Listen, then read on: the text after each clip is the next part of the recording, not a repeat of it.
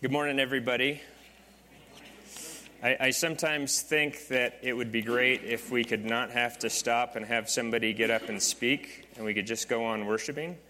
If you feel the same way, come on Wednesday evening for our worship night. It's going to be excellent. So hope you can make it for that. That is in your bulletin. That was a no-cost extra announcement for you. My name is Dan. If I don't know you, I'm one of the pastors here, and I'm happy to be given the opportunity to speak to you today. And since we've already had a lot going on, I'll try to keep it a little shorter. We'll see how it works out. Let's pray. Father, I ask that you would use my words to bring glory to you and to Jesus. I ask that you would open the hearts and the ears of those who are here that are listening, that you might do a good work in them, that you might bring them closer to yourself, and that you might make all of us effective at letting the world know who Jesus is. We ask this in his name. Amen. So we're taking a little break between series right now, and we're going to be reading out of the book of Philippians if you want to kind of take a look at that. I thought that was really cool, that song that we just sang, Let Our Faith Be More Than Anthems. And that's what we're going to be talking about a little bit today as we look at the third chapter of Philippians. We're just going to be looking at a few verses there, verses 8 through 17. As I was thinking about how to introduce this message, I thought about in the past, Monica and I have been involved in youth ministry a number of times, and I can list a number of young men and women who spent a lot of time with us going through youth ministry activities and faithfully coming on midweek youth activities and that sort of thing, who I know today have either rejected Christ or are living in a way where, although they say that Jesus is Lord, they are very, very far from him. And that hurts, when you invest, or even when it wasn't that you invested so much as you just saw somebody that seemed to be on track and then they kind of come off track. It hurts, and it makes you wonder what's going on. And if you look nationally, if you look at, in the United States, adults under the age of 30, about 30% of them have no religious belief at all. They just, when they say, what do you believe? They say, I'm not affiliated with anything. Truthfully, a lot of these people will say, I'm spiritual, or I believe in God, but they have no connection with a faith tradition. And the crazy thing is that 75% of those people have grown up in homes that are religious. So 3/4 of those that are saying, no, I'm more or less out, grew up in an environment where they were told that they ought to be in. And it makes you ask the question, why is that happening? And this is of particular pertinence to us where we are today in this time in history and our culture, because prior to the 1990s, the number of people that would identify themselves in surveys as being unaffiliated, they call them the nuns, was pretty consistently for decades 5 to 6%. And then in the 1990s, it started to go up. So that by the time we get to 2020, the latest data that we have, it's about that 30% level, which is a huge change demographically in our country. And we have to ask the question why. And there's, of course, it's a complex issue. There's many reasons why. But we're going to talk about one thing today that plays, I believe, heavily into that. And it rests firmly on our shoulders as those who claim to know Christ as Lord. So if you got your Bible, open up to Philippians chapter 3. We're going to be looking at verses 8 through 17. And I'd invite you to read along there. I'm going to have it on the screen here as well. So looking at Philippians chapter 3, starting at verse 8, it says, Indeed, I count everything as loss because of the surpassing worth of knowing Christ Jesus my Lord. For his sake I have suffered the loss of all things and count them as rubbish, in order that I may gain Christ and be found in him, not having a righteousness of my own that comes from the law, but that which comes through faith in Christ, the righteousness from God that depends on faith. that I may know him and the power of his resurrection and may share his sufferings, becoming like him in his death, that by any means possible I may attain the resurrection from the dead. Not that I've already attained this or am already perfect, but I press on to make it my own because Christ Jesus has made me his own. Brothers, I do not consider that I have made it my own, but one thing I do, forgetting what lies behind and straining towards what lies ahead, I press on toward the goal for the prize of the upward call of God in Christ Jesus. Let those of us who are mature think this way. And if in anything you think otherwise, God will reveal that also to you. Only let us hold true to what we have attained. Brothers, join in imitating me and keep your eyes on those who walk according to the example you have in us. The me here, the person who's writing all this, is the Apostle Paul. And if you're not familiar with Paul's life, he, at a mature age, he was opposed to the Christian faith, and God showed up in his life and revealed the fact that Jesus was who he was supposed to be following. And at that point, his life completely changes. And for the rest of his life, he's ardently following after Jesus. He pretty much leaves everything behind and completely changes the direction of his life.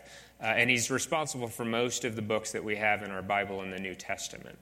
He wrote most of them. And so Paul is a fantastic example, a great asset to us as we look at his life of somebody who was touched by Jesus and was transformed by Jesus. But you ask the question, how can he say, hey, imitate me? Isn't that kind of prideful that he would do something like that? But it really isn't. And if you look at verses 12 and 13 in particular in here where he talks about his own shortcomings, he says, I'm not yet perfect. He says, I'm not yet there. He's not saying be awesome like me. He's saying join me, imitate me in the way that I follow after Christ. And that's what he's pointing to, is not to himself, but in the fact that he lives a life that is pointed after Christ. He lives a life that reflects what he believes about Jesus. And that's what I want us to talk about today. I want to talk about the fact that the story of your life matters. The story of my life matters. And when I say the story of your life, I mean, if I could put a camera following you and listen to what you said and watch what you do, would it be something that tells a story about Jesus, or would it be a life that tells a story about something else? So we'll talk about why the story of our lives matter, about Paul's specific story. We'll dig in a little deeper to what we just read, and then we'll kind of reflect on that and say, what do our lives showing about our belief in Christ? So as we get into this, let's start just thinking about the idea of the story of your life. In life, you could kind of boil it down to two competing stories. Okay? On the one hand, you have this story that says, the focus of life is about me. The focus of life is about now, what's happening right now. And kind of the goal of life is to feel good, to be comfortable, to be happy, to be smiling, all that sort of stuff. That is one story that is out there. Okay? There's another story that's out there that says that the focus of life is supposed to be Him. It's supposed to be God, right? And the focus of our life is not supposed to be on what's happening right now, but what's coming down the road, okay? What's coming in the long haul. And our focus or our goal is not that we would feel good, but that we would somehow be made good, okay?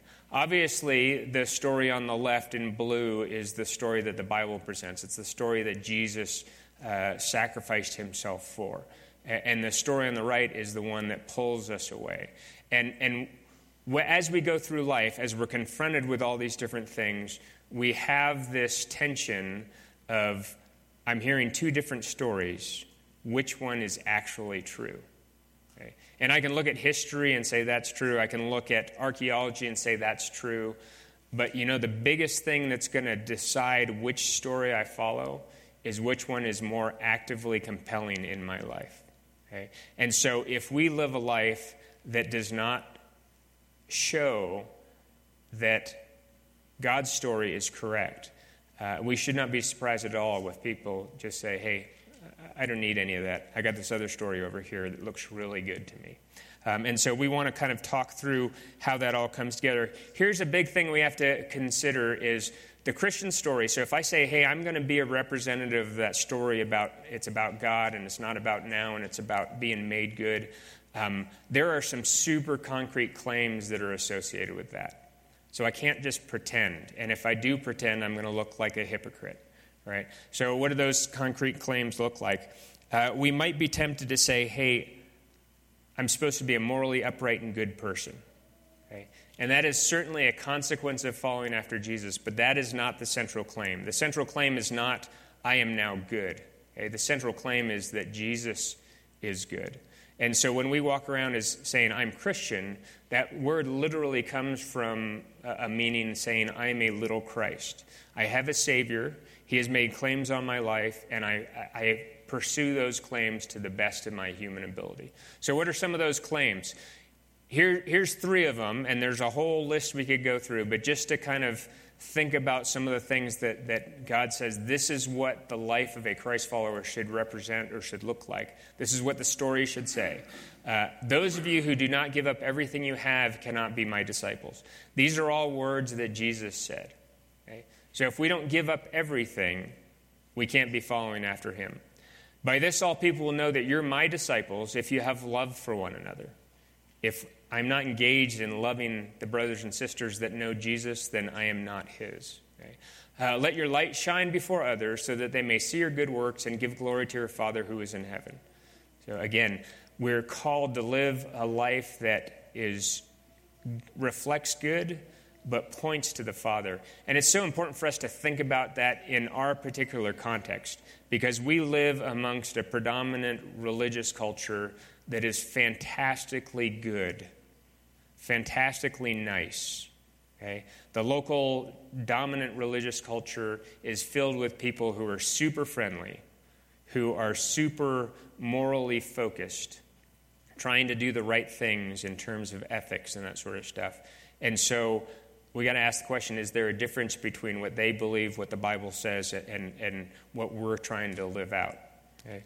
And so our life, when God puts these concrete claims in front of us, if our life does not reflect those as we go through life, that when I stand up here and yap about these things, if I'm going out and living a different way, then my yapping is going to be meaningless. Okay? People don't care. This is what evangelist Gypsy Smith says. He says, you are the 5th gospel. There's 4 gospels in the Bible. There's 4 stories of Jesus' life. 4 different accounts. And Gypsy Smith, who's an 18th century evangelist, says, or 19th century evangelist, says, there are 5 gospels, Matthew, Mark, Luke, and John, and the Christian. Most people never read the first 4. Okay? So the way that we live our life is declaring the truth or the falsehood of what we say is in this book right here. Okay? And that's important for us to think about that. That's why the story of our lives matter. If I say it's all about Jesus, okay, and I take my family on 10 vacations and never take them on a mission trip, okay, I'm saying something very, very particular to my family, and I'm undermining my words through my actions. Right? If I tell my kids trust in the Lord, and when they say, hey, I want to go do this trip with the youth group, and I go, no, it's not safe, guess what? My trust in the Lord only applies so far. It's not real trust. It's just kind of trust, right? If I say Jesus is wonderful, if I walk around saying Jesus is wonderful with a frown on my face, complaining about everything else, okay, I'm undermining the truth of the gospel that Jesus is wonderful, because I'm not living as if that is true. And that's what Gypsy Smith means by the fact that we're our 5th gospel. I always think it's cool when I'm prepping for a message, it's almost invariable that God will start to drop things into my lap to help my small brain figure out what it is that I'm supposed to say. And this week on, I think Monday or Tuesday, I got an email from this pastor that puts out this blog, and it talked just about this. And this is what he said. He talks about an apologetic, which is an apology. It means a defense or an argument for, right? He says, in truth, there's only one argument for the Christian faith, one apologetic that is unanswerable, meaning there is no rebuttal. There's no way anyone could ever argue against it, which makes it the most powerful and forceful apologetic of all. It's your story. Okay? how we live is the most profound way that we declare the gospel. And so as we think about that, let's look real quick through these verses that we just looked at about what story Paul's life tells. So when he says, imitate me, does that really make sense? So Paul in these verses is saying nothing compares to Christ. He says in verse 8, I count everything as loss because of the surpassing worth of knowing Christ Jesus my Lord. For his sake I have suffered the loss of all things and count them as rubbish, in order that I may gain Christ. When Paul is saying that everything is lost, he's got some real bona fides to stick behind that, right? Because if you know the story of Paul's life, he's been shipwrecked, he's been beaten, he's left his culture, he's left his job, he's left his home, he's been left for dead after being stoned. He has lived it as if everything else is a loss compared to Christ. And so when he says that, you can take it as he really means it. Okay, Paul is living a life that reflects total dependence on Christ. He says in verse 9, I'm not having a righteousness of my own that comes from the law, but that which comes through faith in Christ, the righteousness from God that depends on faith. Paul is not saying, hey, I got this figured out, I am now good. He is saying, I got this figured out, Christ is good, and I need to be hitched to him because he's my only hope. Right? He is focused on the fact that Christ is the only way for him to have any hope for the future. And when he says, imitate me, he is being fully dependent on Christ to finish the work in progress that is his life. He says, one of the most powerful phrases, I think, in this passage is when he says, I want to share his sufferings and become like him in his death. Paul is willfully saying, I want to join Jesus in the way that he suffered. Why? Because he realizes that Christ is the way to resurrection. He is the way to eternal life, and he is the only way. And Paul is pointing out to the fact that if I can fully just immerse myself in Christ, I have this promise of eternity which is awesome and abundant. Okay? So Paul is completely dependent on Christ. And lastly, I want you to note that Paul is talking in terms of there is a willful response to Christ. He is absolutely clear that Christ has done a work in him. He says in verse 12, Christ Jesus made me his own.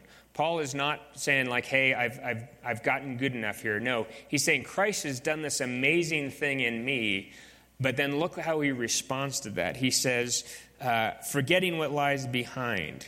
He says, straining forward, and you got to press on toward the goal.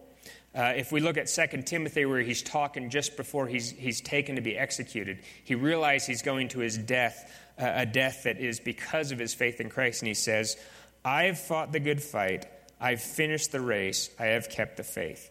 There's this way that Paul talks that says, this was a hard, effort-filled, difficult, long thing that I've done. Okay? And that's how he's speaking here in Philippians, that this is work. We got to strain. We got to press on.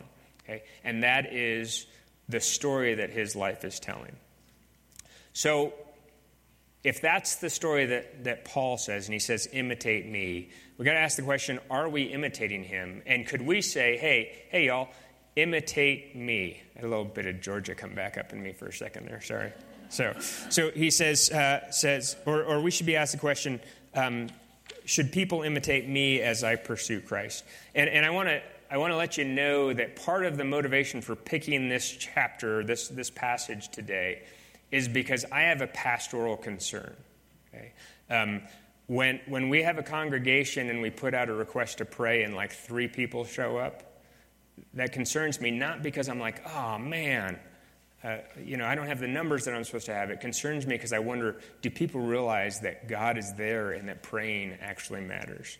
When we have Sunday school and less than 10% of the congregation shows up, or if we try to do a midweek study and like 3 people show up, okay? I have a pastoral concern. I'm wondering, not that we need to have tons of people showing up. I couldn't make it to prayer this morning. I was getting ready for the camp that we have starting this week. But I have a pastoral concern that says, hey, do people realize that Jesus is everything? And do they know that it takes effort to invest in him? Okay? When we advertise a mission trip and only like 3 people even say anything about it. Okay? I have a question. Do people realize how important it is to go out and share the gospel, that is our Lord's will? When somebody comes up to me and says, hey, I'm concerned about the giving in the church because when we add a pastor's salary, things will get a lot tighter. Okay? I go, well, I'm not really concerned about the financial position of the church. We got plenty of money in savings. God always provides, and we have people here that are super faithfully giving. You all just did an amazing thing for one of the families in this church that had a financial need. You gave like crazy, and that was fantastic. But the fact that overall we don't have this pattern of giving well, okay, makes me pretty certain that there's some people in here that don't realize that God needs to own their finances as well. Okay? And that concerns me. Not because I think you have to be the perfect Christian, but because if we don't live as if Christ is real, the world does not realize that he is, and we miss out on the blessings that he's offering us. So if we're going to have a life that tells the story of that nothing compares to Christ, here's 3 hard truths that we have to deal with. And they're only hard because we're stuck in this world. If our eyes are on Jesus, they get a lot easier. But here's the first one. Following Jesus should cost you dearly in your relationships. Okay? You should pay a price following Jesus when it comes to relationships. That price might be pride. You have to sacrifice your own pride and forgive somebody else. That price may be that you miss out on love or association or something like that because you do things that other people, or you won't do things that other people will do.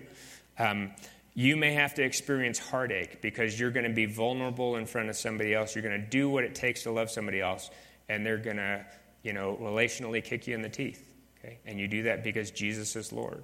Right? I know a young lady who is struggling through a circumstance where she feels a romantic pull towards a young man who doesn't know Jesus. Okay? And she is so strongly tempted to pursue whatever it takes to pursue that romance. And she knows that if she sticks to the boundaries that Jesus has put in place, that she might miss out on that entirely. Okay? And that's a hard place to be in, but that is the cost of following Jesus. And here's the thing, if she's willing to do exactly what Jesus does, God only knows, but maybe her fidelity to the truth of the gospel will be the very thing that convinces that guy that there's something to this Jesus thing, right? So it's hard. We have to pay relational costs. And if in our pursuit of Jesus we're not paying any costs, you got to ask the question, is my story doing anything? Is it telling the truth about Jesus? The second big thing is following Jesus should cost us dearly in our finances. And this is essentially the 3rd time I've talked about finances, twice from me and once from Anthony talking about the online giving. I want you to understand, I don't get paid. This is not an attempt to get more money into the coffers. This is an attempt for us to understand that Jesus owns everything. It's so important for us. Statistically, we Christians spend about 98% of our income on ourselves. That is a scary number because most of us are very, very wealthy by the world's standards. Okay? 98% of our stuff is spent on ourselves. The average American Christian gives 1 penny per day for global missions. There's people out there that are suffering incredible persecution that don't even know the gospel, and we tend not to do anything to help them out. That's not a good thing. The biblical standard is that we should be, or not that we should be more generous than the next guy, but that Christ gets everything. Okay? And I personally, I struggle with this. I always want to grab on to my money and hold it tight. And I find it is so helpful for me when I can spend things on the kingdom, when I can let go of things, because it reminds me over and over and over again that Jesus is Lord, and it helps me not to try to grab hold of things myself. Okay? If you participated in the Secret Church thing we did a couple months ago, you saw a video where a couple had decided that they were going to give 51% of their income to Jesus. Every month, they write checks that 51% of what they get goes out for kingdom work. That's an incredible inspiration to me, and they are much closer to God's pattern of what it means to be a Christian than I am. I found this message as I was prepping for it this week very convicting in my own life. Okay? The last big thing that following Jesus is going to cost you, it's going to cost you time. Okay? And if you're not spending a lot of time for Jesus' sake, the message that your life is telling is probably off a little bit. Raise your hand if you pulled an all-nighter to pass an exam or get a paper turned in. Okay. Don't raise your hand, but have you ever pulled an all-nighter for God? Okay. It's funny how we're happy to go, oh yeah, I'm just going to push through and I'm going to do this and I'm going to get this turned in. But when it comes to doing stuff for the kingdom, frequently we're like, no, I don't have time. I'll turn my schedule inside out to make sure that we're able to get my son to his basketball game. Okay? But I won't do anything close to that when it's just about going to a conference about technology in the home or something like that. Now, I'm too busy for that, right? So when I do that, when I think that way, I'm not thinking about the fact that prayer takes time, that Bible study takes time, that missions take time, that service takes time. God has given us all 24 hours every day to use. The question is whether we're using it because Christ is everything or whether we're fitting Christ in around the edges of everything else that's going on in our lives. Okay? I have a friend that was called at 3 a.m. Some of his buddies were driving to a job site, I think it was out near Milford, and their truck broke down. And they had to get to the job site to keep their jobs. And so they called my buddy at 3 a.m. and said, hey, dude, can you pick us up and just take us to the job site? Okay? And he did. He got dressed, picked him up, took him to their job site. But here's the thing, is his friends knew that they could call him at 3 a.m, okay, and say, hey, I need help. That guy that got the call, he is an avid follower of Christ. His friends knew if you need help at any time, that time is available to you. Okay? And that's the kind of message that our life can tell when we live as if Christ is everything. Okay? Following Jesus takes a lot of effort. And this last bullet is mostly for those of you that are already doing all the things above. Okay? You may be tired. You may be like, hey, I put my time in. I've done this 1,000 times. I don't want to do it 1,001 times. You may be going like, hey, is this ever going to end? And the answer it is when your ticker stops ticking and your brain stops waving, it's going to end. But until then, fight the good fight. Continue the race. Keep the faith. Because your life is saying something to the world around you. Okay. Last big thought as I close this up. I was trying to keep it short, but I don't think I did a real great job at it. Okay. The story of your life totally matters. And right now, as I've put these things in front of you, I'm wondering if maybe some of you are disheartened, sorrowful, fearful, maybe angry at me for, hey, why are you calling me out this way? Maybe some of you are determined to do more to impress God, and if you're thinking that way right now, don't. Okay, that is not the message. The message is that Christ is everything, and that our life has to reflect that. There's this great story in Mark chapter 10 about a guy who's rich that comes to Jesus, and he says, "Teacher, what must I do to get eternal life?" And Jesus says, follow the commandments. This is a paraphrase, so you Bible scholars, don't hold me to it. All right. So this is a paraphrase, but he says, teacher, what must I do to have eternal life? And Jesus says, follow the commandments. And the guy says, I've done this since my youth. And this is what it says in verse 21. It says, Jesus looked at him, loved him, and said to him, go sell all that you have and come follow me. Okay. What I want you to see, the part of this verse that I highlighted is Jesus looked at him and loved him. When Jesus said, give up everything, he wasn't like, hey, prove yourself to me. He's like, no, I'm going to give you the key to the best life you can possibly have. Get rid of all that other stuff and follow me. Okay? And that is what our life has to reflect. That is why I've taken the time to go through these verses in this way, is to say, hey, if you have a life, if you have a theology that says Jesus is everything, does your life reflect that as well? That's why that song struck me. Let our faith be more than anthems. Let my faith be more than just the word, Jesus is everything. Okay? But I ask God that my life would tell the story that Jesus truly is everything. If it does, I'm going to have a huge impact on the people around us, and I'm going to draw closer to my Lord in that. I'm going to experience him in the abundance that he wants me to experience. And the truth is, if I have a life where I say Jesus is everything, but the actions in my life don't tell that, there's a big question about whether Jesus really is everything at all to me. Okay? So let's pray.